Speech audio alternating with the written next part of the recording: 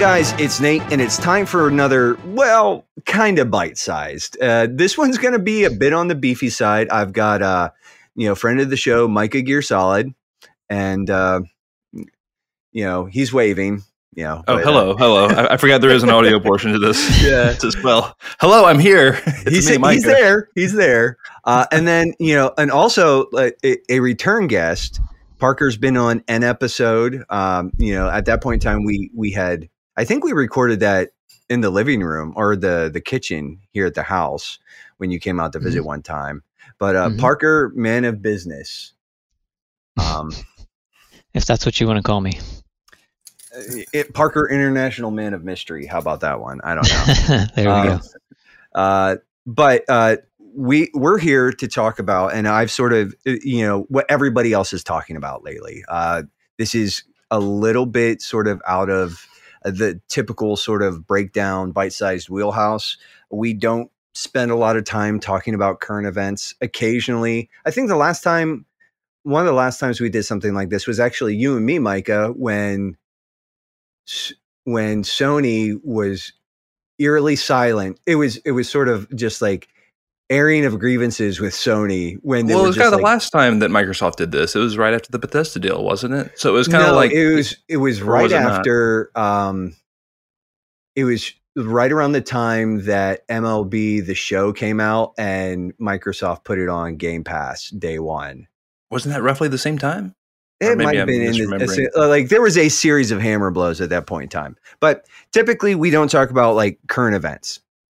But this is kind of a big deal. And I think there are some like philosophical, ethical ramifications that we need to sort of take into consideration. And there's stuff in here to think about and have a dialogue about that will hopefully be meaningful. So let's just briefly talk about what happened. Basically, Microsoft is in the process of acquiring Activision. There are, apparently a few narratives on how that all came to be. We're not really 100%. I've heard some different things kind of like pop up. But I think it probably, the fact that Activision is even for sale is probably due to a lot of the scandal that's been surrounding the ABK right. sort of label lately. That a lot of that blowback, I can't remember the exact numbers, but they had sort of, and the lack of the most recent Call of Duty hadn't been performing too well, and their stock was devaluing at a, and I think at that point in time, like they get a little nervous, and it's like, one of the stories that I heard was that basically Bobby Kotick came to Phil Spencer and was like, you know what? I think I need to offload, and I'm putting words into people's mouths, but the quick and dirty version was like, what I've heard is that Bobby came to Phil and said, I need to offload this thing. Are you guys interested? Now, Micah, you have a different perspective on that. I've been digging up pretty much every morsel I can on this story. As a lot of listeners may know, over on the Reform Gamers YouTube channel, I've started like a weekly news program over there, kind of recapping, the major headlines of the week or whatever. And of course, this past week was all about this topic. And in doing my research, I remember I texted Logan because he texted me something, more information about it. It was the thing about Bobby Kotick and like want to buy Kotaku and all that kind of stuff. He's like, "Hey man, there's more stuff." Yeah. I'm like, "Oh my goodness, yeah, like that. Yeah, I'm on top of it." So let's like, actually, for a second. Hold on. Okay, go ahead. Well, okay, I'll finish. Well, I was just going to say, part of the narrative is there. Yeah, we're kind of. There was a story that came out that Bobby Kotick was actually at one point in time in sort of seeking to deal with some of the negative press. He was looking to acquire some press sites like Kotaku. Right. That was in, I believe, a Wall Street Journal report, which is funny that kind of made the rounds, and what I'm about to talk about did not. So I texted Logan the day it happened. I remember because he texted me that, and I'm like, man, there's this Jeff Grubb article going around that's saying that Activision approached Phil Spencer and Microsoft's like, hey, are you interested in buying us? I was like, and I bet you money. I texted him that morning. I was like, I bet you money this is going to take off in like the news headline, like in gamers. Like people are going to believe this because people hate Bobby Kotick right now. Mm-hmm. But in the research that I did, and you can just judge for yourself, I'm just going to tell you what the three sources are, because everyone that like on Defining Duke, Sacred Symbols, whatever, what they're referencing is this Jeff Grubb article. And here's what it says. This is on VentureBeat. The headline is Activision Blizzard wanting to sell, so it approached Microsoft. Excuse me. This is how it starts. It says, Activision Blizzard leadership and key ownership wanted to sell and was shopping itself around. In early November, the company brought that proposition to Microsoft. Xbox began working on the deal immediately, and the details came together over the holidays. That's what it says. That's it. There's no, like, I'm sure Jeff has his sources, but there's no real, like, details or sourcing or anything like that. So anyways, there's that. That's what everyone's running with. What I have seen is that both Bloomberg and the Wall Street Journal, on the day that the news broke, reported the following. Here's Bloomberg first. Let's see here. Let me find the paragraph. Sorry. Okay, said, late last year, as employees at Activision Blizzard and Chief Executive Officer Bobby Kotick were reeling from the accusations that Kotick knew of sexual harassment at the company. Let's see. A group of Microsoft Corporation senior executives suggested that Xbox head Phil Spencer check in with the embattled CEO. The goal, according to a person familiar with the matter, was to offer support to a key partner and make it clear that Microsoft had concerns about the treatment of women at Activision. Another aim, to ensure that if Kotick and the board were willing to sell the company, Microsoft would be well positioned to make an offer. And then over on Wall Street Journal, it says, sorry for all this, but I feel like this is really important and people are overlooking it. It says that, talking about all the scandal and stuff, it says that provided the catalyst for Microsoft's gaming head, Phil Spencer, to approach Mr. Kotick about a takeover soon after, according to people familiar with the matter. Deal-hungry Microsoft had long been interested in Activision and had discussed a potential acquisition in the past.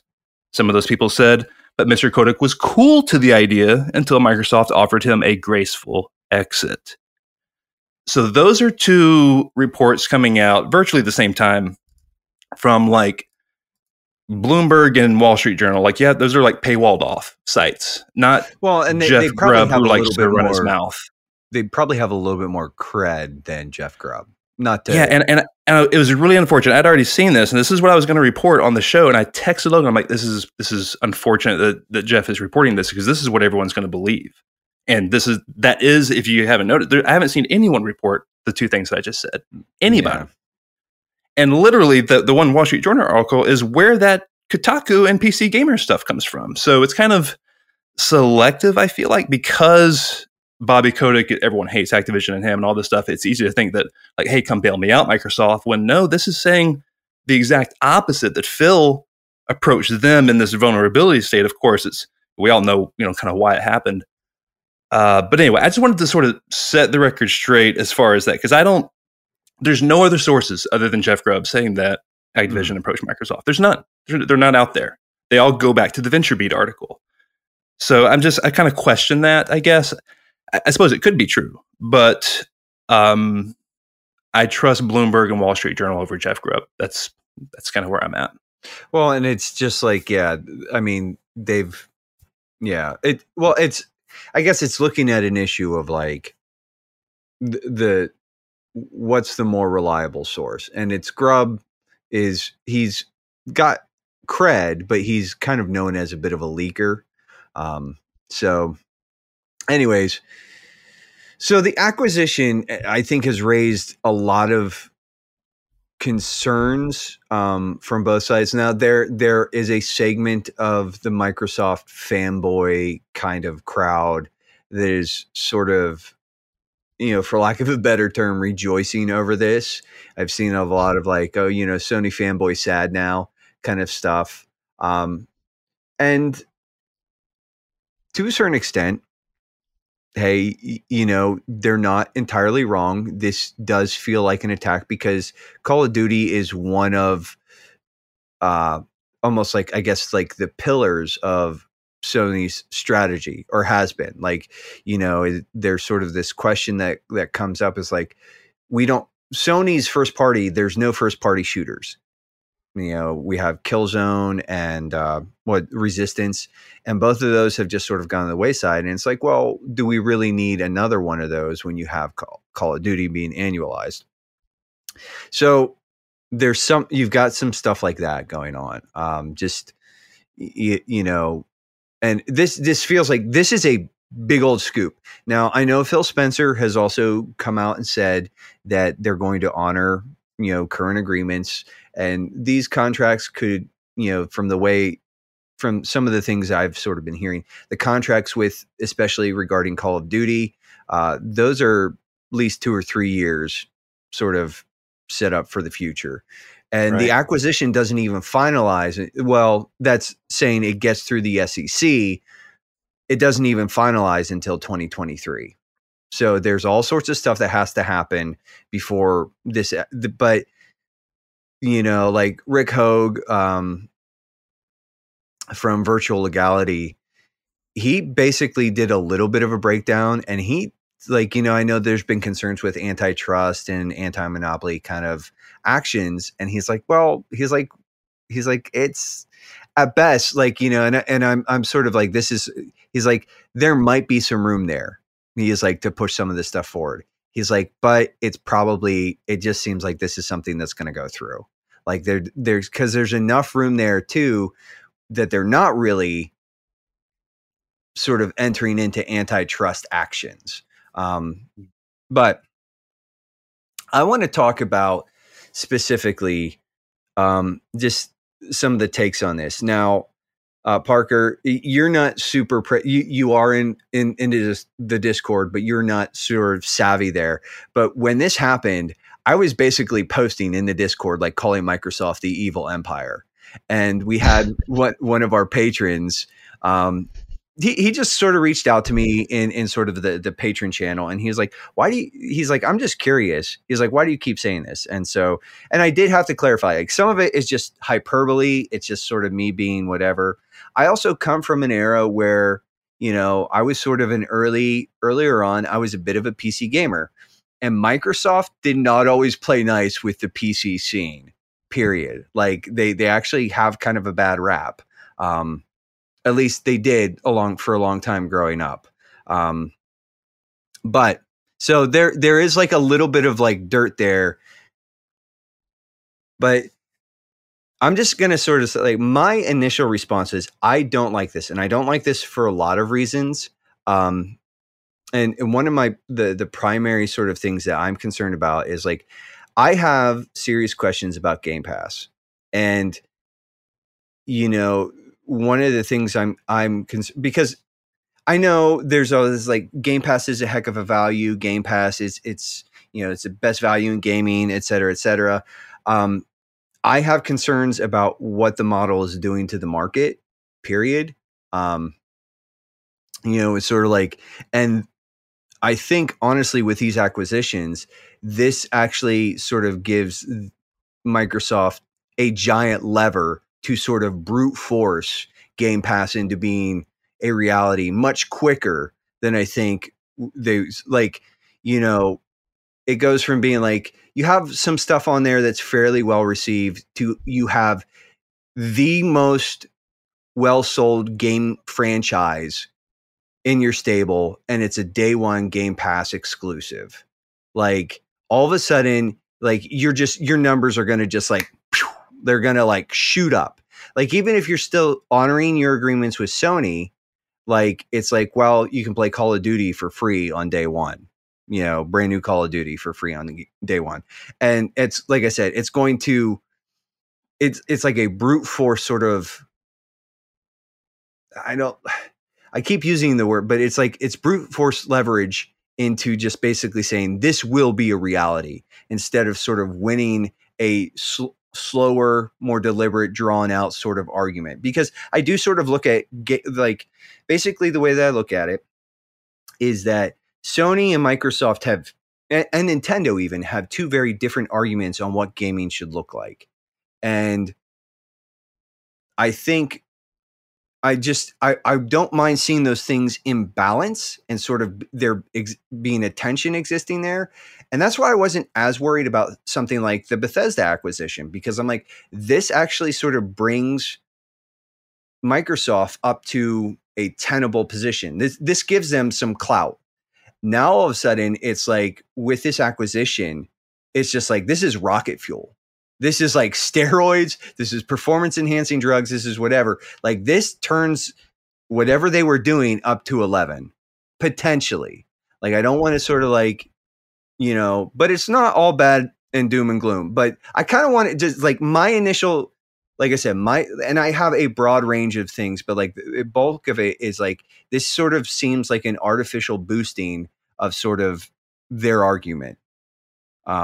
But I'd like to, Parker, I'd like to sort of hear like what your initial response when you heard this. And to be fair, like you are not nearly as sort of like inflammatory as I am. So yeah, that might come down to just a personality difference, Nate, between you and me. But I don't know. I think I come at it more from a, let's wait and see kind of a mindset.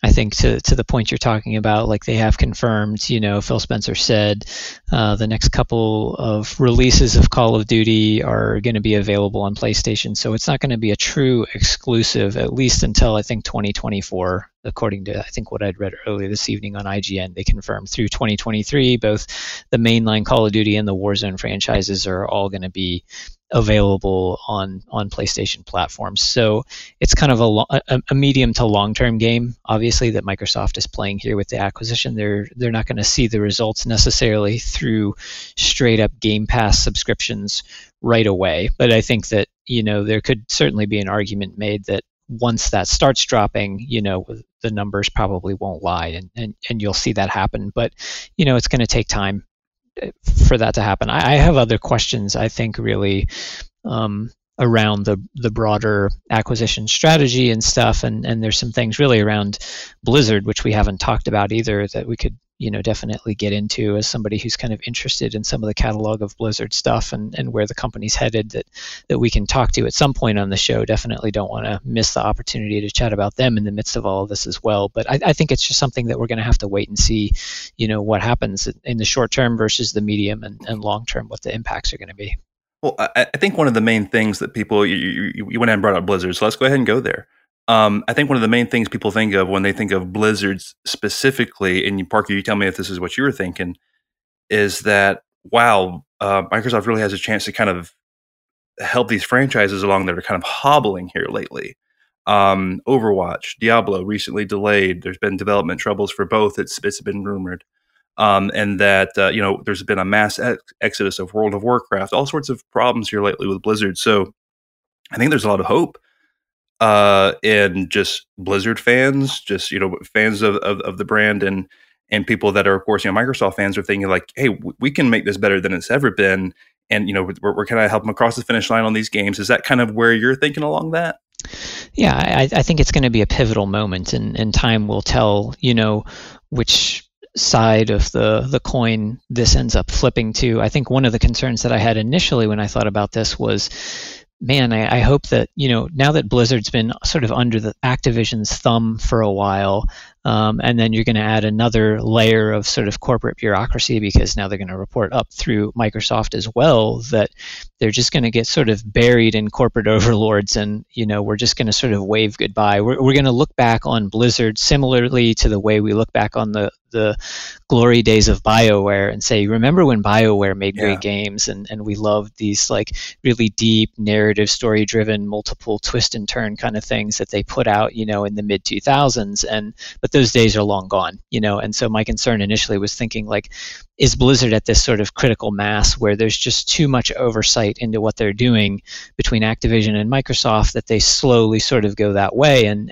their best days are behind them. And I think it's an interesting thing to see really how that develops and what kind of properties are a priority for Microsoft and Phil Spencer, that since they've had multiple things that you mentioned, Micah, that have been sort of languishing in developmental purgatory for some time, and there's been a churn on staff, Papa Jeff, as they called him, who was the creative director for Overwatch, left, and there was a lot of churn there as they were getting ready to even do Overwatch 2, and this is before getting acquired by Microsoft and stuff. So yeah, they've got a lot of issues, and I think, it's one of those things where we're at sort of a critical time and a critical mass for them as a company to see whether they are able to rise from the ashes or whether they sort of get kind of tossed into the dustbin, a BioWare type of scenario. I agree. I think this is a real pivotal moment. Was it the original acquisition of Activision and Blizzard coming together that kind of was like a bad influence on Blizzard,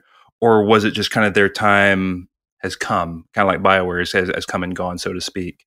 And does Microsoft have it in them to get them back to that old Blizzard, or maybe not the old Blizzard, because that's probably never going to happen, but something that can be that fans can be proud of, I suppose. A reinvigoration of those franchises and series. And there's some great. I mean, I've heard some really interesting ideas, like Sony has a partnership with Square Enix in regards to Final Fantasy 14. Is it? I don't know the online Final Fantasies, and so there's a partnership there. I've heard some people say, like, what if they figure out like a console version of World of Warcraft and maybe clean up some of that, sort of include that into the Game Pass in sort of the Game Pass membership. So there's some interesting things. I think, honestly, for me personally, one of the biggest metrics in sort of like I'm very much into like kind of a holding position at this point in time. I am very much I've moved into more of a wait and see. Like I just like, my gut feeling is like, if you ask me how I feel about it, I'm like, not great. But I think one of the biggest indicators for me is going to be seeing how exactly, Microsoft with this acquisition treats projects like Diablo 4 and Overwatch 2 and what they do with those. And if it just sort of like, will this sort of be an opportunity, like how they shepherd that and how they sort of like deal with those kind of stables is really going to be indicative for me, and like helping me to sort of firm up my position on sort of like, is this a good or a bad thing? I mean, ultimately, I have Phil Spencer seems like a really great dude. And I think as long as he's at the head of some of this stuff, like, we're probably okay. He doesn't, my concern is like, what if like you get somebody who's like, who is the head of Xbox before Spencer? Don Matrick. Like you get like somebody like Don Matrick, or even, to sort of like throw some shade, like Jim Ryan from Sony, where it just seems like this guy is sort of out of touch with like the culture of or just the communities surrounding this stuff. So we'll see. I mean, jury's out on some of that stuff for me. One of the things I am sort of concerned though too, and I sort of touched on it, is like, for me, it always comes back to Game Pass. With this acquisition, like all of a sudden, so like now you're going to add all these things to Game Pass. All of a sudden, the ceiling for Game Pass to become not just sustainable, but profitable becomes that much higher. Maybe you needed 90 million subscribers before, but now that you've put these, like, yes, and I recognize there was a cash acquisition. Okay. I'm going to put a pin in everything I just said. Let's talk about the cash acquisition thing here for a minute, folks. There's some numbers in here, and I was sort of talking to Parker and Micah before we started recording. I want to explain a couple of things. Chances are everybody's seen $100. Chances are there's a few people you've probably seen $1,000. All right, 1,000 thousands makes $1 million. 1,000 millions makes $1 billion, and 1,000 billions make $1 trillion. I just want to sort of put some things into perspective here. When we're talking about sort of like the Sony versus Microsoft thing, Microsoft is a company that, when I did some Googling, I think I read 3.5. They have a net value or a net worth of $3.5 trillion. Sony's was like 250 billion. Orders of magnitude here. Okay, this is not Xbox versus Sony. This is Microsoft is sort of fighting a completely different war here. This acquisition, I told these guys, actually sort of put it seems sort of flippant and sort of like almost sort of like a backhanded like sort of dismissal. But when the statements were made that Microsoft or Xbox does not really see Sony or Nintendo as competition, I think that this acquisition more than anything is absolutely an indicator of that. Microsoft is competing with other tech giants, people like Apple, but organizations like Apple and Google and Tencent and NetEase and Alibaba, like companies that have massive operating, and gross values. Anyways, going back to the sort of like, Game Pass is just like one of those things I have a lot of questions about, like what it does to the consumer, how it conditions them, how it's training them, like, and but like I said, I'm kind of concerned that we're going to start seeing like this sort of like, you got to feed Game Pass to keep it growing, but it's growing, so you have to keep feeding it. And like, I don't know. There's a lot of questions there. Like, are we going to see it sort of like turn into like Netflix, where it's like, yeah, you're going to get like a gem every once in a while from Game Pass, but most of it's going to be like mid-tier stuff that you're just kind of like, eh. Well, I think the thing you're trying to get at, Nate, is kind of the slow influence that something like Game Pass can have on the market, and we're already seeing it play out. We're seeing a lot of Game Pass subscribers wait and not purchase games because they're like, oh, well, I'll just wait for it to come to Game Pass. Parker, I'll just wait for it to come to Game Pass. And that's so they're not buying games. They're literally waiting. Even Adam Sutherland. Yeah. In our thread the other day, Nate was like, people were like, hey, are y'all excited about Sifu? And Adam was like, I was waiting for it to come to Game Pass. That's a PlayStation exclusive. Like that has no Xbox release because I'll wait for it to come to Game Pass. It's like, so don't act like Game Pass isn't conditioning us as consumers to not buy games. Yeah. It is. Don't think that Apple introducing the whole ecosystem, everything they did to gaming, didn't introduce the microtransaction. It did.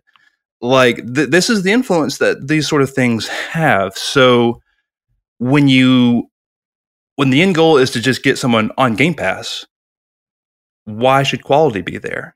As long as you got the subscription, right? Yeah. What incentive does Microsoft have to put quality on it? Now, of course, numbers will speak if numbers dip or whatever the case, but the answer is very little, So, as long as it's on Game Pass, that's kind of the end all be all. It doesn't matter how good it is, as long as I get it for free, quote unquote. Yeah. Which I think is scary and dangerous for especially a certain type of game consumer. I think like you and me, old man Nate, who are like used to buying our game discs and all this sort of stuff. Parker's a pretty physical collector as well, but he's also notoriously cheap. So I say that just because like I'm jealous of like his patience. Well, I mean, and I do. I agree with a lot of what you're saying here. I would say, just as somebody who has recently sort of dipped in the next gen, or now I guess we call it current gen of Microsoft ecosystem, and recently sort of bought into the Game Pass thing after being a long time sort of Sony PlayStation guy. One of the benefits maybe that we're not mentioning here about Game Pass is just the ability for developers to get games in front of people that they are otherwise never going to play. And I can give numerous examples even from my 8 or 9 months of playing Game Pass where it's like, I'm never going to buy this thing, but it's on Game Pass, so I may actually check this out. And I play a game and I really like it. And now I'm sort of bought into what that studio is doing and what they're providing. So I think it does also, it's not all bad with Game Pass. Like I do get what you're saying, where there's this sort of like knee-jerk reaction of like, well, I'm not going to buy anything anyhow. And, as somebody somebody who does like physical games and likes the physicality of consoles and that kind of a thing, I understand like where the concerns are, and I think they're somewhat well founded. But on the other side of it, like I think there are benefits maybe that we don't always talk about or think about, and some of that may come down to really the individual deals, because we've heard Phil Spencer say that there's no really uniform method that they apply to getting games into Game Pass. Every deal for games is sort of an individually curated thing based on metrics and based on conversations with the developers. So we have no real sense of like how much financial incentive smaller developers are getting for putting their stuff on Game Pass, if any, or maybe they're making a lot of money, and it's really hard to say. But the one thing I can say for sure is that as somebody who subscribes to Game Pass, I've been a lot more open to checking out stuff in there that I never would have played otherwise. Mm-hmm. Yeah, I want to explain too. I think this applies to, again, I think Nate and I we sort of game in a lot of ways. This applies to someone like me, especially because I'm a very deliberate gamer with my time, especially. Kind of the time is more the currency issue, not the dollars. Game Pass is overwhelming to me. I simply don't have time to play everything in it. I want to take a game and I'm going to suck the life out of it. I'm going to get all the trophies or achievements or whatever out of it, and I'm going to move on to the next one. And if it's Horizon Forbidden West and that game's 70 hours, I'm going to spend those 70 hours with it, and then I'm going to move on. I'm not going to be. I just don't have time to play everything. So I want the games I do have time with to be the very, very best. And so something like Game Pass, in my opinion, doesn't offer that.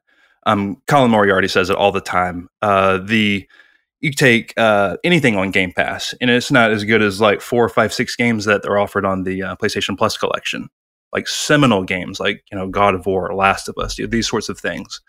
Those are the experiences I have time for. So when we argue and kind of express these concerns, they're from the concern of a very specific type of gamer, which is I have very kind of limited time and I want to kind of play the very best when I have the time there, I guess.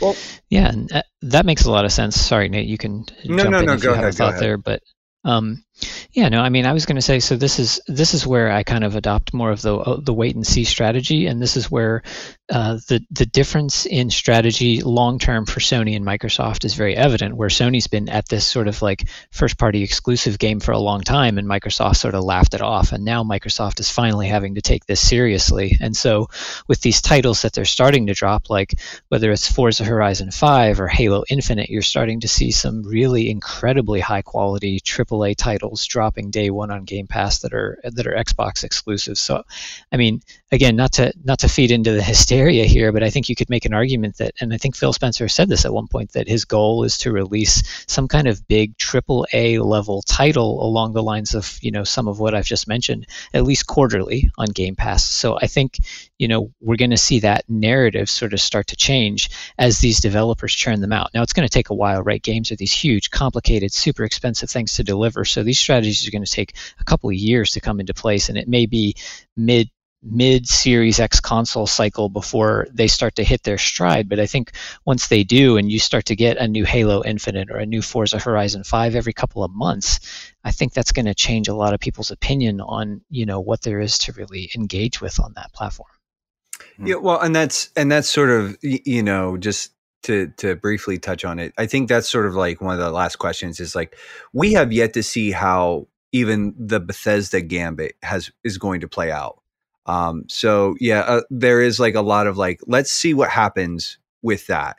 Like once they do start hitting that, like once a quarter sort of cadence, at this point in time though, I think the number I heard was like, with this acquisition, Microsoft will have 32 in-house studios. I think once a quarter, if you give every studio like a 3 to 4-ish year sort of development cycle, is really feasible. And not every one of those is going to be a slam dunk. But there have been a few things here. I did want to talk specifically just about some strategy and sort of going forward and like looking at, because like, yes, well, let's you know, it does sort of like come off like I said, my initial reaction is like, no, like it's like I freak out a little bit. I'm like, bad. But I do think there could potentially be some really good things to come out of this. You know, we've already talked about, like, I'm hopeful that under sort of like Spencer's leadership oversight, I'm a huge, like, I love Diablo. I have hundreds of hours invested in Diablo 3. I really want to see them like take care of that property specifically. I really enjoy Overwatch. I'd like to see them, like, I'd like to see Blizzard sort of, you know, maybe a bit of a return to form, you know, that sort of reinvigoration.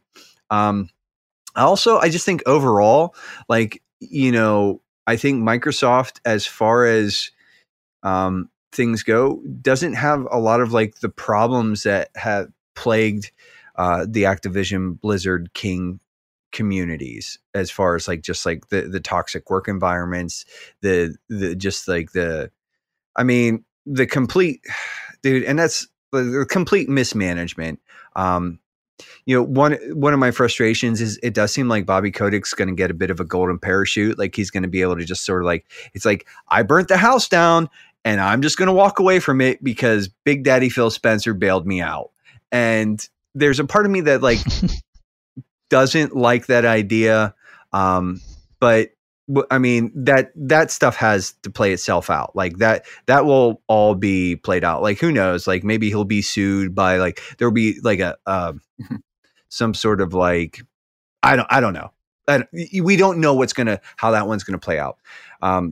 It does feel like he's sort of like circumventing justice. He's not, like, the thing is, this is Bobby Kotick's mess. Like, the whole thing with Activision Blizzard, like, not everything can be laid at his feet, but it definitely sounds like he at least enabled a culture that was ultimately destructive. Like, and so there's part of that, but like, I do think there are going to be some good things out of, like, you know, this, like I said, specifically, you know, one of the things I've seen is like a lot of people are hopeful that maybe they'll sort of move off this yearly cycle for a new Call of Duty every year.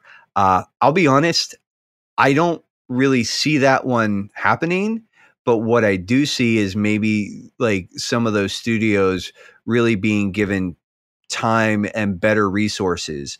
I do, like, you know, I know that Phil Spencer has said that he wants to sort of like look at some of these smaller studios like Toys for Bob and Beanox and, you know, some of these other, and say like, what are the projects that you guys really want to do as a studio team, and actually enabling that. He's talked about wanting to sort of like reinvigorate old Activision franchises like Tony Hawk and Guitar Hero and stuff like that. So I think, and again, like, there's even some issues with Phil Spencer. Sort of like, Phil Spencer seems like a good dude. I don't like all of like the Phil to the rescue kind of crap that we're seeing, but like, what are some of the net positives that you guys are seeing out of this? Micah, I know this might be a little hard for you, but like, what are some, like, well, and I'm not trying to, you know, I'm just teasing here a little bit, but like, what are some of the good things coming out of this that you see? Yeah, definitely. There are plenty of things. So we already touched on some of them about how they can, you know, Blizzard. We already talked about some of that stuff just a minute ago. Call of Duty, it's run into the ground, and they're just abandoning. Activision is just abandoning so many other IP in favor of Call of Duty. So like, that's the obvious. Like, go to, like, we could see, and to be clear, you know, they talked about all the IP that they had now and all this stuff, like, as if all that stuff's coming back, and it ain't. No, but we're going to get some cool things out of it for sure. You know, so that's the obvious positive, I think. And you sort of touched on it, Nate. I think about the culture there at Activision Blizzard, I think can only go up, and I think Microsoft will do their darndest to get that to where it needs to be. I think they're as good as anybody to come in and kind of clean that up, I'll say.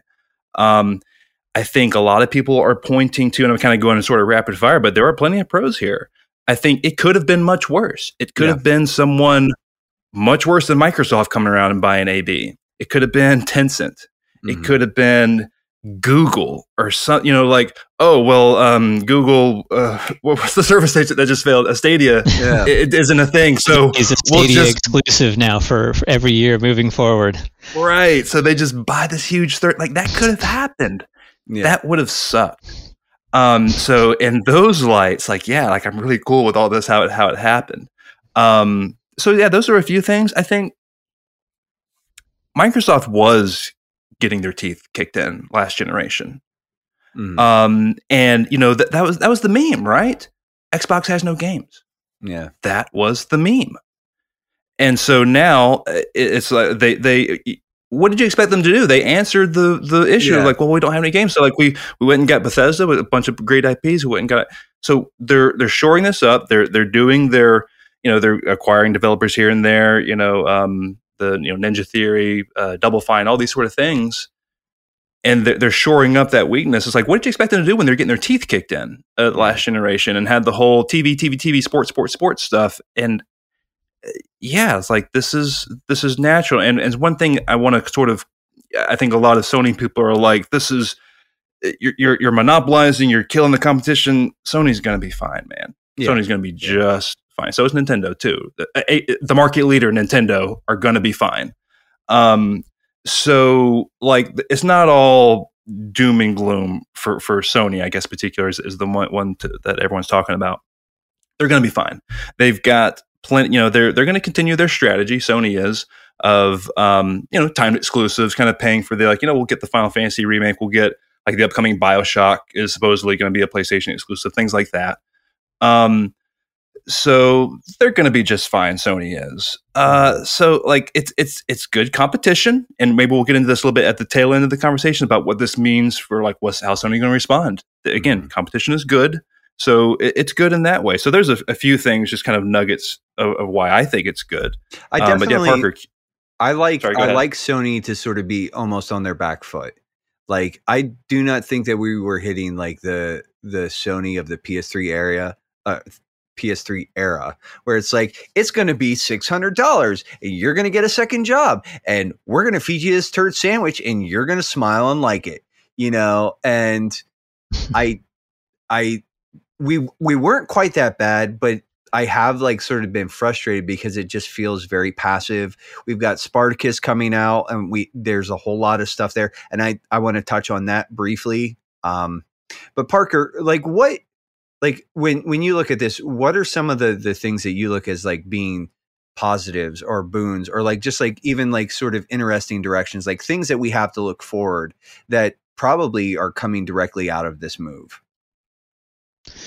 Yeah, I mean, I'm just looking at it more from a broader perspective. I mean, I do agree with a lot of the points that Micah made, and that you're talking about some cultural benefits for the developers. Probably some folks are breathing a sigh of relief that maybe Kodak's not gone yet, but his days are numbered, kind of a thing. And so there's a chance to rebuild the culture there. There's a chance to maybe just tear down some of the super toxic Call of Duty culture just at large that has sort of like plagued the gaming community and really kind of labels all gamers in a negative light, because folks outside the community think that everybody is a Call of Duty bro, right? And so there's a certain image and a certain sort of like ethos that goes with being a part of that community that folks tend to buy into or believe into. And so there's maybe a chance to change the narrative there.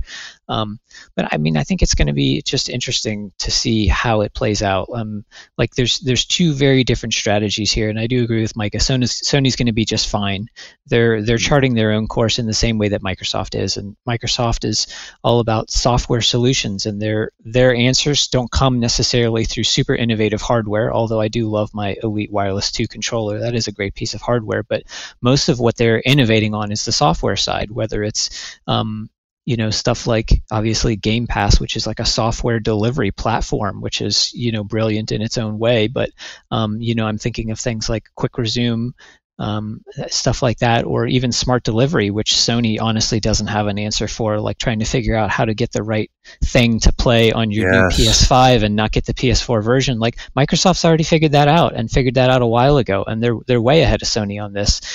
So they're bringing innovation, but it's more in terms of software. Whereas I see Sony is brilliant at making really clever hardware to deliver a certain experience, right? And like you can even see that in the differences of the controllers they make. Like Sony's controller is the Dual Sense because they're about this sensory experience. They're about the physicality and the tactile nature of gaming, and that's why they're releasing a PSVR 2, hopefully here soon. And so you're just seeing these sort of like really interesting ideas and philosophies of gaming sort of start to diverge in big ways moving forward. And I think as the PSVR 2 comes out and as Microsoft continues to iterate on some of their software ideas, you're going to see those paths diverge more dramatically. But I think it means more diversity and more interesting perspectives and more new experiences that are going to come for all of us. So I'm in favor of good competition, and I'm in favor of just watching how this plays out and not getting too caught up in the sort of angst of the moment, but seeing how Sony can respond, but also continue to sort of stick to their guns with their long-term strategy. Yeah, if I can add real quick, Nate. No, go ahead. Yeah.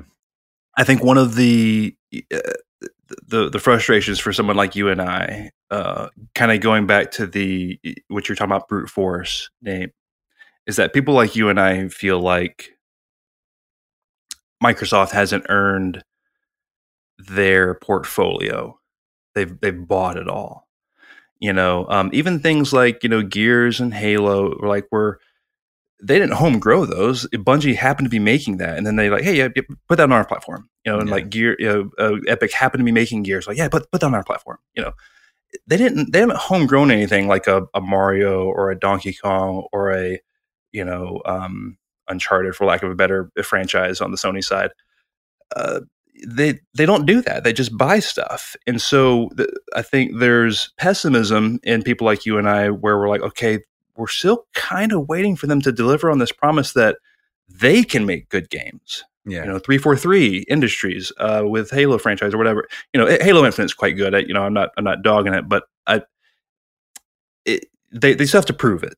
Yeah. With all they got a lot of studios now, a lot to manage, and so I think there's natural pessimism to say like, okay, you brought in this whole swath of IP.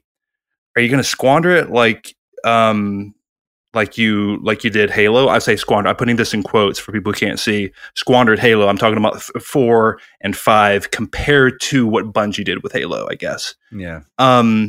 Like, what are you going to do with those IP?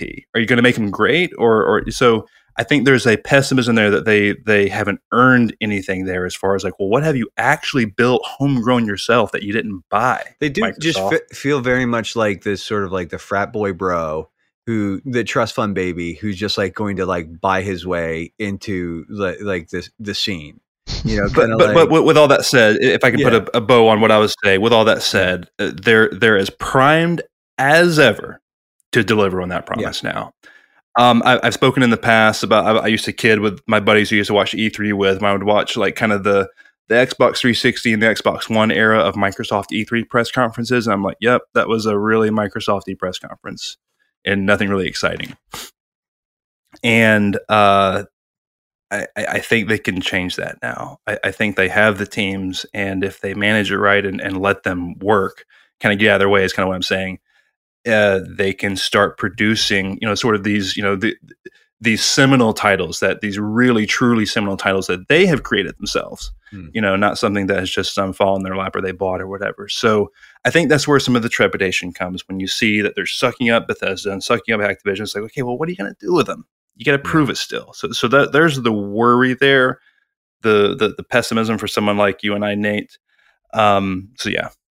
Yeah, no, definitely. I definitely have like questions about like how are they going to manage these? Like, again, we still haven't even like the Bethesda acquisition hasn't even borne fruit yet. So there's questions there. It's like, how are you guys going to manage this? Like, what is this going to yield? But I think, we're sort of like, we're starting to push up against an hour here. And so I want to start landing the plane. We sort of touched on it briefly, or it kind of got mentioned, but I think we need to ask, like, Micah, at one point in time when you and I were talking about this, you asked me the question, what should Sony's response be? And I think, Parker, you and I might have talked a little bit about this, but like, I have an answer for that question now. And it took me a while to think about this, but I've heard people talking about like they really need to come out and sort of like hit back. They need to sort of like the last thing I think Sony needs to do is sort of try to enter into an acquisition arms race here. That like I'm going to say that's a terrible idea. Don't do it. In fact, I think what you ought to do is take what you have at this point in time, maybe partner up.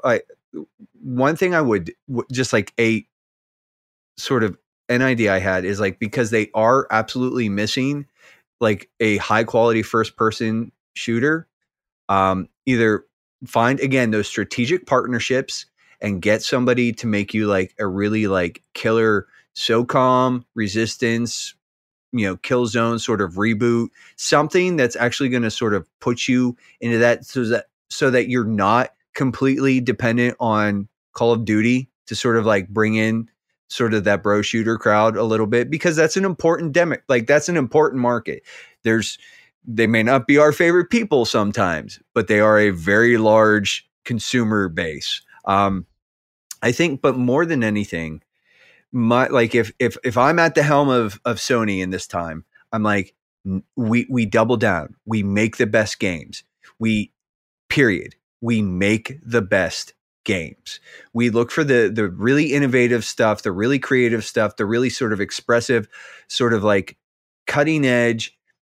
I talked about like, we've talked about Shadow of the Colossus is like, I think all three of us, like Parker, you're a fan of Shadow as well. Yeah. Like it's probably one of our favorite games because it's just, there's so many like artistically, there's so many cool things going on with that game as far as like, especially when you look at the era, like the minimalism, the design, the sort of the very sort of immersive, almost like passive storytelling. Like I know that's, but it's like, there's so many things that like, I want to really see them and like see them push into that and sort of find those games that like right now they're doing these really like gorgeous narrative third person action adventure things. And it's like, hey, do more of that. That's fine too. But also like really dip into like elevate the form. Like I think where like Xbox's sort of strategy is like, we want our games, everybody play our games wherever they're at. And I think Sony needs to say like, no, you come to us because this is a boutique thing. Like this is going to be we're going to offer games that are going to like rock you, like that you're going to walk away from. And they're going to like leave a dent in your psyche. It's like, we're going to like, we're going to give you these top shelf experiences. Like even with Spartacus, like do not, like, and I like some people are going to get really mad. Do not take your first party stuff and day one it on Spartacus. Do not do that, because I think one of the things that it does is it actually undervalues, like it sort of helps to devalue or undermine. Like I'm saying like, hey, put like your older, more established first party stuff into sort of that queue, like for those people, like give people access to that.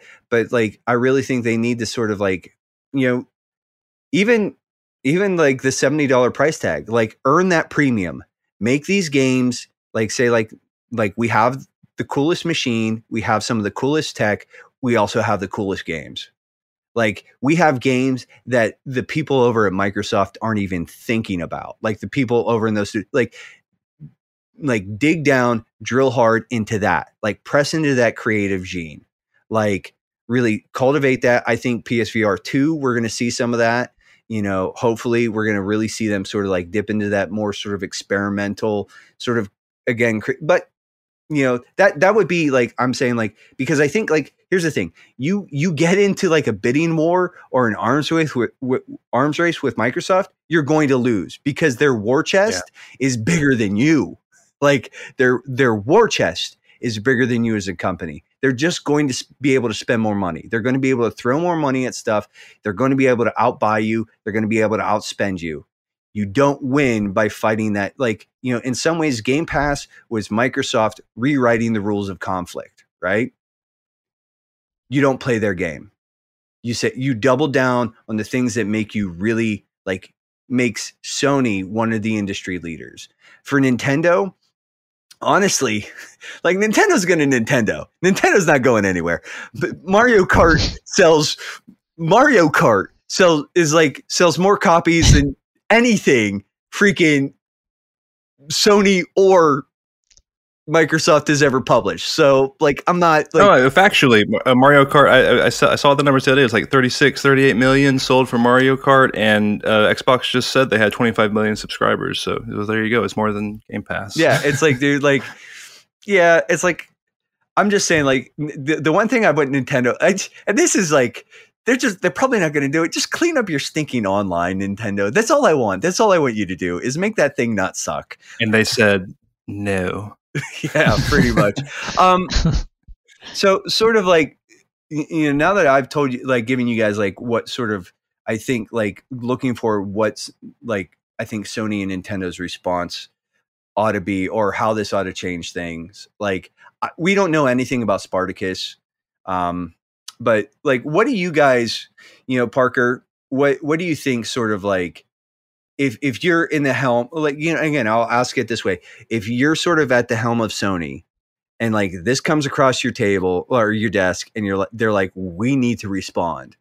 What do you think like the philosophy sort of going forward ought to be like, if you're looking at it?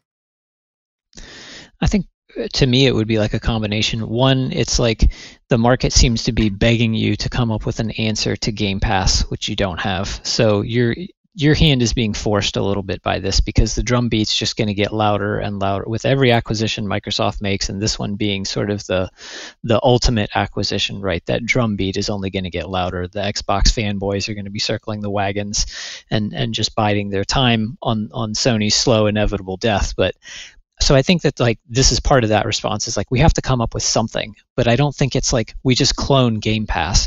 I think you look at the DNA of Sony and you try to determine like what is a truly Sony-centric thing that maybe has some of the features of Game Pass, but isn't just a Netflix service for games, and how do we make it different, and how do we integrate it across our platforms and across our broader strategy? And I think you said like whatever you do, don't release your titles day one on there for free. I don't know, but I would say like it could be really interesting if you've got this conversation about VR, and I think like some of the technical limitations with VR being lifted potentially in the next generation, where you're talking about 4K resolutions, HDR for each eye, minimal cables, better motion tracking and stuff like that. You've got an opportunity to create these incredible VR experiences. And so having something like that tied into your subscription service as well is sort of like an enhancement of all offerings across the board. And I think something like VR tying into the offering would make sense for Sony as well, because it's a differentiator from Game Pass. It's not just a game service, it's an experience service at that point. And so they could market it in this way and challenge Game Pass because they're providing something that's similar, but also provides something that Game Pass can't give you. Yeah. I like what you got me thinking there, Parker, because when you said like people have been waiting like for Sony to have their answer to Game Pass, and it's funny because I was like, well, technically it exists. It's PS Now. So what I was thinking was, what are they waiting for? Like, what's the answer, I guess? And I was like, well, what is it about Game Pass that it's the day one releases? I think, isn't it? Like what is it that separates, I guess, Game Pass from PlayStation Now? So I think it's that day one release stuff, but they can't do that. They can't go toe to toe with Microsoft and that sort of stuff, I don't think. So I think you hit the nail on the head pretty good, Parker, with what you're talking about, outlining, like focus on have a value proposition, kind of like the PlayStation Plus collection, but something, I don't know what, doesn't have to be some subscription service or something, some value proposition where you're like, oh, okay, I see what you got there, Sony. Okay, I see what you did there. Where it's enticing. It makes me think, oh, I'm going to put my money over here as opposed to over there. That's all they have to do. What that is, how that looks, I'm not exactly sure. I don't want PlayStation Game Pass. I don't want that, personally, at least. So I'm not sure what it is per se. I like what you said about leaning into the strengths with VR and stuff, and maybe having some sort of offering there. but I don't know exactly what it is. And real quick, Nate, quick thing on something you said earlier about shoring up the now missing first person shooter thing. Something that we forgot about when we were talking the other day on the phone. Guerrilla is almost certainly coming out with a first person shooter after Horizon, because they hired that Rainbow Six Siege director 2.5 years ago, who you just don't bring someone like that on board unless you're making an FPS. So I think they actually have an answer. That I don't know if it's going to be Killzone or whatever, but they got something brewing, I think, after Horizon in the first person shooter genre over there at Guerrilla. But yeah, just keep leaning into the quality. Like yeah, this is the you will pay $70 for our games kind of mantra, as far as like these are boutique experiences you're only going to get on PlayStation. God of War Ragnarok is going to be excellent. Horizon Forbidden West is going to be excellent. That sort of stuff. If those games start slipping in quality, I think there's a problem there for Sony. I think they got a big problem. So they got to keep that quality bar high. So yeah, it's somewhere along those lines of what Parker was saying, with sort of combining their strengths and stuff like that. But then yeah, they got to keep that quality bar high for sure. Yeah, it's just I think it's going to be just sort of an interesting next couple of years. I think it's going to be like, as I do tend to be a little bit more mercenary. Like I have over the last couple of years moved more. I mean, because Parker, when you and I first met, I was actually a fairly staunch 360 sort of, like I was very, very firmly in the 360 camp, and you were, kind of like tempting me with the PS3, and I was like, no, I'm not touching that dark magic, like, and I, so it's like, my loyalties, I can be like, I've said it before, I can be a little bit mercenary, but I think over the last couple of years, like Sony has really sort of like won me over, because it's just been a consistent level of quality in the games that they offer. And yeah, it's like the specifics are tough. Yeah. Because I do think they need to have like some sort of answer to Game Pass, like that's compelling. I think the other thing too is like Microsoft is kind of overwhelming the headlines with all these sort of consumer friendly things, or perceived to be consumer friendly things. I mean, a lot of the backwards compatibility stuff, their whole program that's dedicated to, like, I think it's called FPS Boost or something like that. Right. But basically, they're constantly going back into their catalog.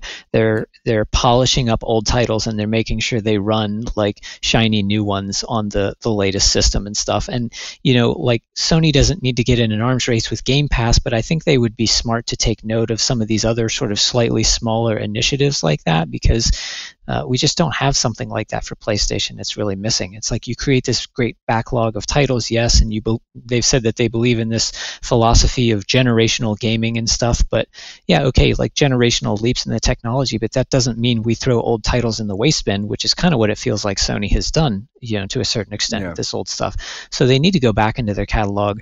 I think they're starting to do this. It sounds like Spartacus is going to address some of this with the tiered subscription levels, so I'm hopeful for that, but this kind of stuff doesn't happen overnight. But they really need to go into the catalog. They've got some great titles. They need to bring those out and bring those to light, and not just bring them to light with like a bare bones emulation, but really polish this stuff up and be able to trot it out and say, not only can you play it on PS5, but it runs really well on PS5. And that's how they can start to kind of like maybe turn the tide on some of the narrative that Microsoft has kind of stolen away from them. Maybe integrate, like, I think we talked about one of the distinguishing sort of like things here is like you have the DualSense, which is one of, like, as far as like the haptics go, is like one of the coolest controllers ever, and it's like, take advantage of that stuff, like lean into that, say like, here's what I'd like to see, the Spartacus sort of like, they talked about that third tier being sort of like an emulation retro sort of offering. What I'd like to see them do is just like sort of roll out these frame, these frame boosted sort of like super polished, super cleaned up, powered up versions of older games that, have trophy support, that have, maybe play with the DualSense a little bit more, something like, give us a high quality sort of remake, remaster and I'm not saying like to the point where not like a Final Fantasy VII remaster kind of thing or a remake thing, but I'm saying like something that's more than just like, hey, here's this and we got it to run and that's it. Concern though, isn't it? Like what they did with the PlayStation 1 Classic or PlayStation Classic, whatever they called it, and they had like the PAL versions of the of some of those emulated games or whatever that didn't even work right on it. It was all sorts of bad. Like the fear is that they're going to like crank something out. It's like, yeah, we got Metal Gear Solid, but it's a turd. And it's like, well, you need to put trophy support in there, Sony, and like make it look a little bit better, or something. Like I would pay, me personally, I'd pay $100 if they put out a clean version of Metal Gear Solid and it had trophies in it. I would straight up pay $100 for that. Clean up the textures. It's not that hard, models, like like just put in a little bit of effort, and your back catalog speaks for itself. Again, just if you just do trophy support in PlayStation 1 games, that's got a lot of people for some people, yeah, that's going to be, and like I think Chris Raygun at one point in time from Sacred Symbols said it's sad that the best way to play the Metal Gear games is on, which is historically a Sony sort of franchise. Like now, granted, it's Konami, but it's like that's sort of got its roots in Sony and the PlayStation. He's like, and the best place to play it now is on Xbox. Like, and so there's some of that stuff where it's like, reclaim your legacy, reclaim your history. Like, yeah. Like they're not because like here's the other thing. They're not going to be able to compete on Sony is not going to be able to turn out a AAA banger every quarter like Microsoft is. So it's going to have to be these sort of like, again, like very cultivated, like high level experiences. And I think some of the solution is honestly go into your back catalog, like get this thing to work, clean up the, like I've been playing for the book club, Micah. I'm playing the Final Fantasy IX remake remaster. Right. And there's some really cool things. Like, yes, the actual textures on those screens are kind of doo-doo, but the character models, they clean those up. They've added some quality of life stuff. There's trophy support. And it's like, I'm actually having a lot of fun going back to a game that's like 20 years old and change, maybe. It was like 99. Yeah. 99, I think. Yeah. And I'm like, dude, like guys, like stuff like that is going to go like a long way. And it's like, if something like that, like you did like one of those every couple of months on that sort of that classics thing where it's like, that's a perceived value. Like that's, I don't know, stuff like that. I'm well, it's the value too. I think Sony knows that. Like, I think that's what we're about to get with Spartacus is some form of here's a bunch of old games kind of thing. Of course, the big question is, well, what are you going to charge for it, Sony? Is it going to be a reasonable price there? So I think it's like imminent. I think it's within a month. We're going to find out something about this, whatever the Spartacus stuff is. I think it's real soon. Yeah, I guess, like I said, there's so much here to sort of like talk about. Like this is a huge thing that I don't think we're even going to sort of see a lot of the fallout or just like the long range. Like it's impossible to really accurately predict how this is going to change the market. But I think this is definitely like an inflection point. This is a turning point. I was just, I was thinking of something. I was listening to Sacred Symbols, and Dustin brought up the fact that like, Sony or Microsoft has made absolutely no bones about the fact that they really sort of want to press into a digital sort of service. Like they prefer sort of like Game Pass is online subscription. They really want to sort of like lean into that. And now, they basically have the opportunity to get one of the best selling franchises of all time.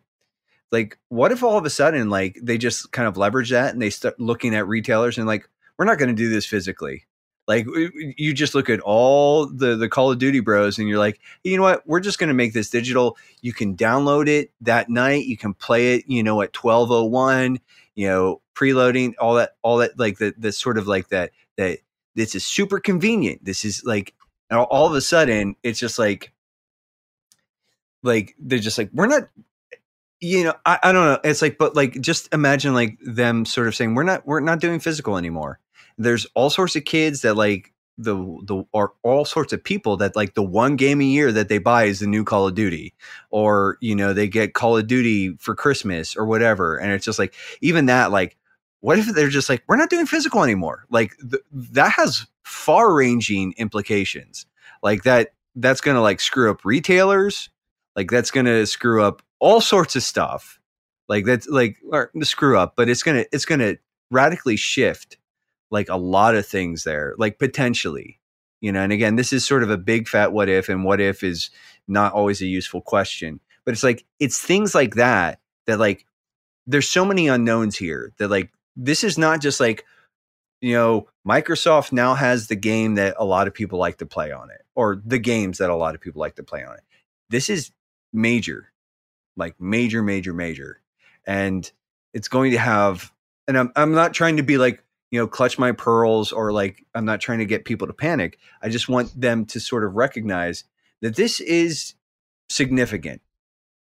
And, and I think we have to do, I guess what I'm looking at it is like, there are a lot of things here, and it's like, but yeah, we're seeing two arguments here, or two sort of perspectives. Like, Sony's saying like, this is the way that we think video gaming needs to move into the future, and Microsoft is sort of providing an alternate vision. And I think it's important, like, for us to be mindful as consumers, and to be mindful, like, as believers specifically. We don't interact with these things in sort of a vacuum. We need to be people of conviction, and that we need to be people of discipline, and people who are thinking ahead. And so it's just like, I guess what I'm hoping is that the conversation that we had tonight helps people to ask questions, to get them to maybe think about how they interact with the medium and this hobby in general.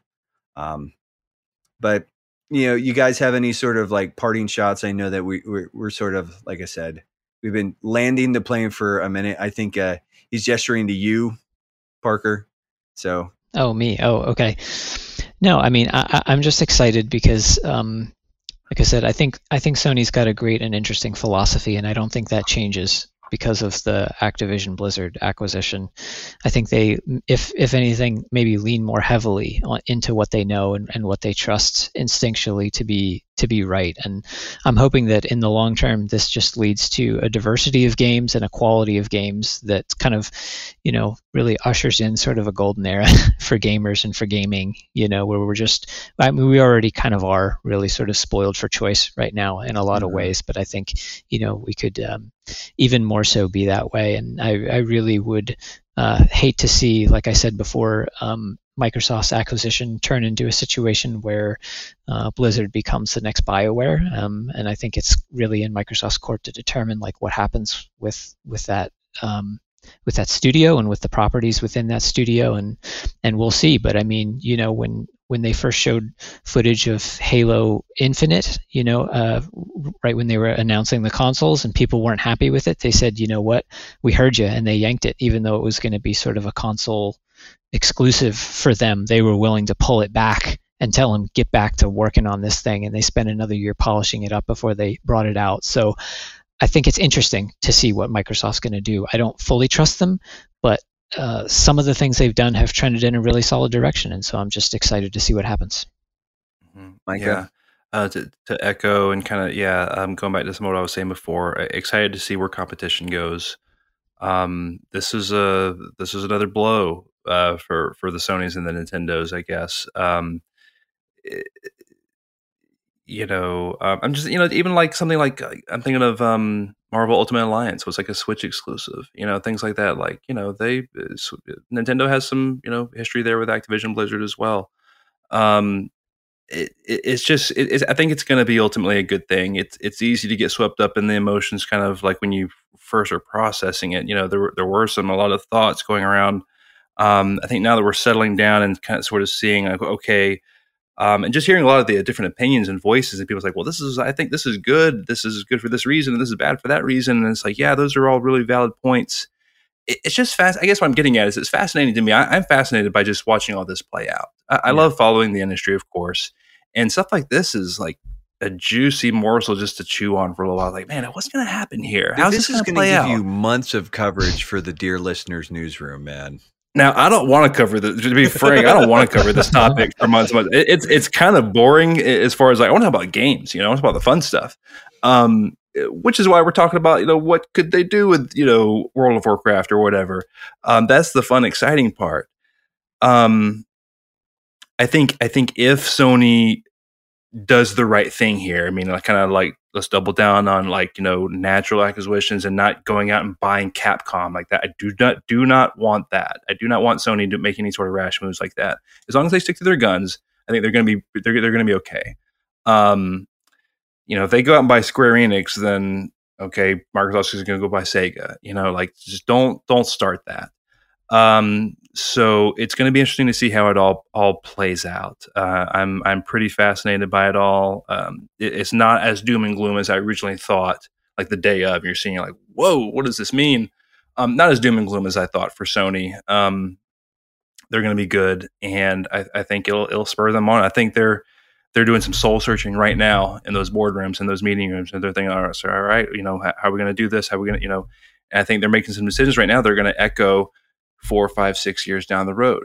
Yeah. Let's see what Microsoft is doing in their boardrooms. They got strategies, obviously, that they have in mind. Let's see what they do. Like I said before, I think now more than ever, they have the opportunity to really make something happen. So let's see if they can make a huge impact. And I'm talking about not like Microsoft has impacted in a lot of ways the game industry today, services, so many, software, all these things. But I'm kind of talking about, like, give me some real, true Microsoft generated seminal games, that you're producing from the ground up, that have lore and history and stand the test of time. Start making those games, Microsoft. I'm wanting to see it, and I think they can do that. Yeah. So, just excited to see where it goes, and that's it.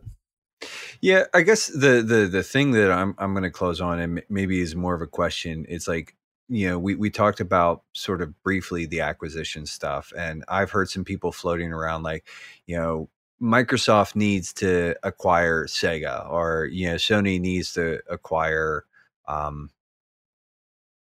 Square Enix or whatever.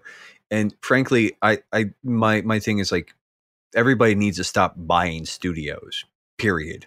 Like, develop strategic partnerships, like lock down console exclusives, but don't lock down those developers.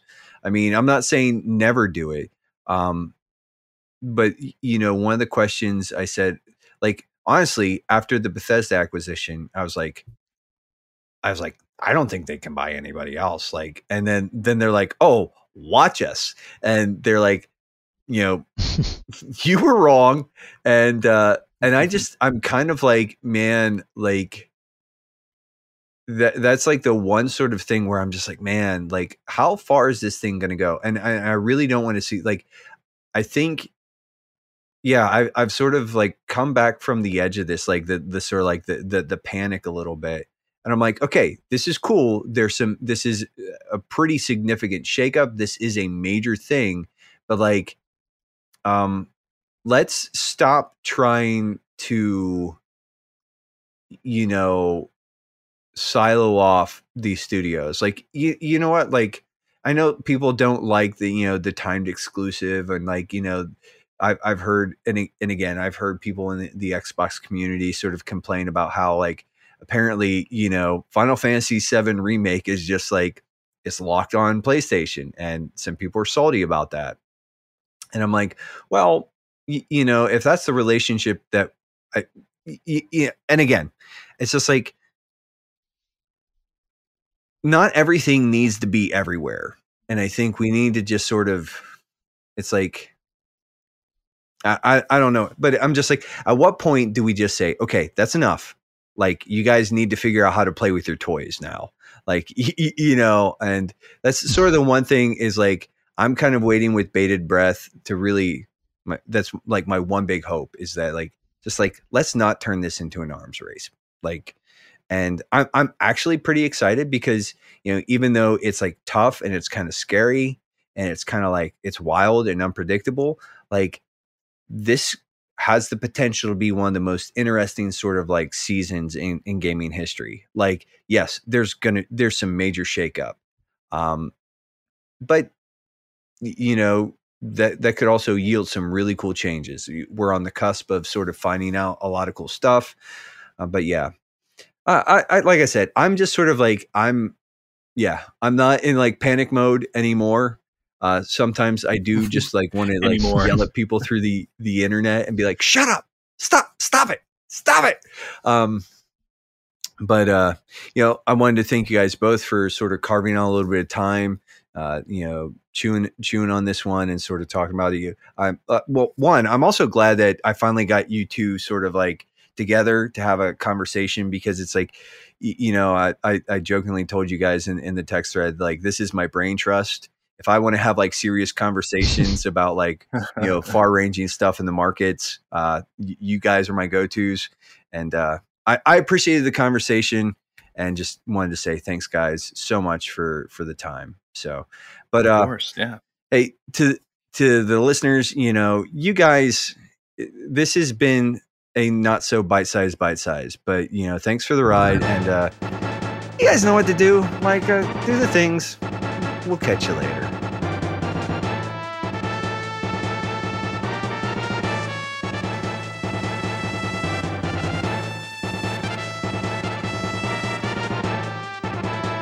Thanks so much for listening to this episode of The Backlog Breakdown. If you want to join in the conversation, you can email us at thebacklogbreakdown@gmail.com or join our Facebook group, The Backlog Book Club, on Facebook. And on Twitter, our handle is @BBDownCast. Of course, you can also catch Nate and I on our social media platforms like Facebook, Twitter, and the GG app. I go by Broccolope, that's spelled BROCCOLOPE, and Nate goes by Nate_McKeever. Till next time, loggers, you keep beating down those backlogs, and we'll keep breaking down the benefits.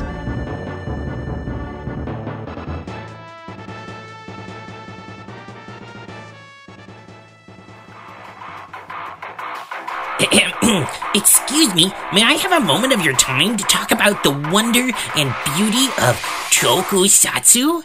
See, tokusatsu is a Japanese word for special effects and usually refers to the super fun TV shows you watched as a kid with those heroes wearing spandex and those giant rubber monsters with cool explosions and awesome transformations. So cool. I happen to be a big fan of it and run a podcast about the entire genre. So if you could just, like, I don't know, subscribe and take a listen to my episodes, I'd greatly appreciate it. It's called Henshin Dad Podcast, and it's kind of awesome, or at least my mom thinks so, but she still hasn't reviewed it on iTunes yet. No. But anyway, thanks for your time. Just check it out, the Henshin Dad Podcast. It's on Anchor, and I think you'll really enjoy it. Okay, bye.